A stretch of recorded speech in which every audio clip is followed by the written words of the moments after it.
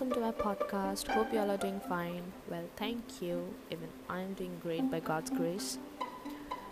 Before heading to my session, let me give you a brief recap of weather forecast. Currently, our city escaped the clutches of stormy weather. Early in the morning, it was very windy and raining, but now it's just drizzling and the weather is cool.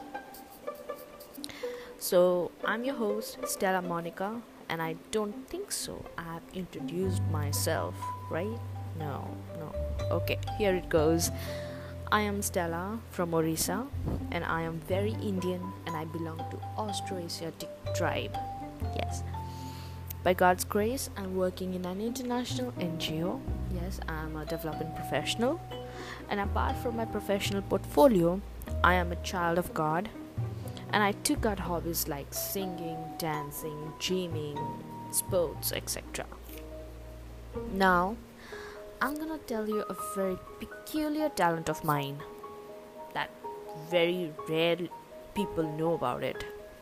That I'm an ambidextrous.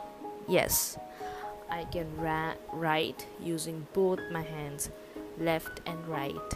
Yes, is it peculiar? Yeah. That's all about myself. Thank you. Stay tuned and hear me out on my next episode. Bye bye.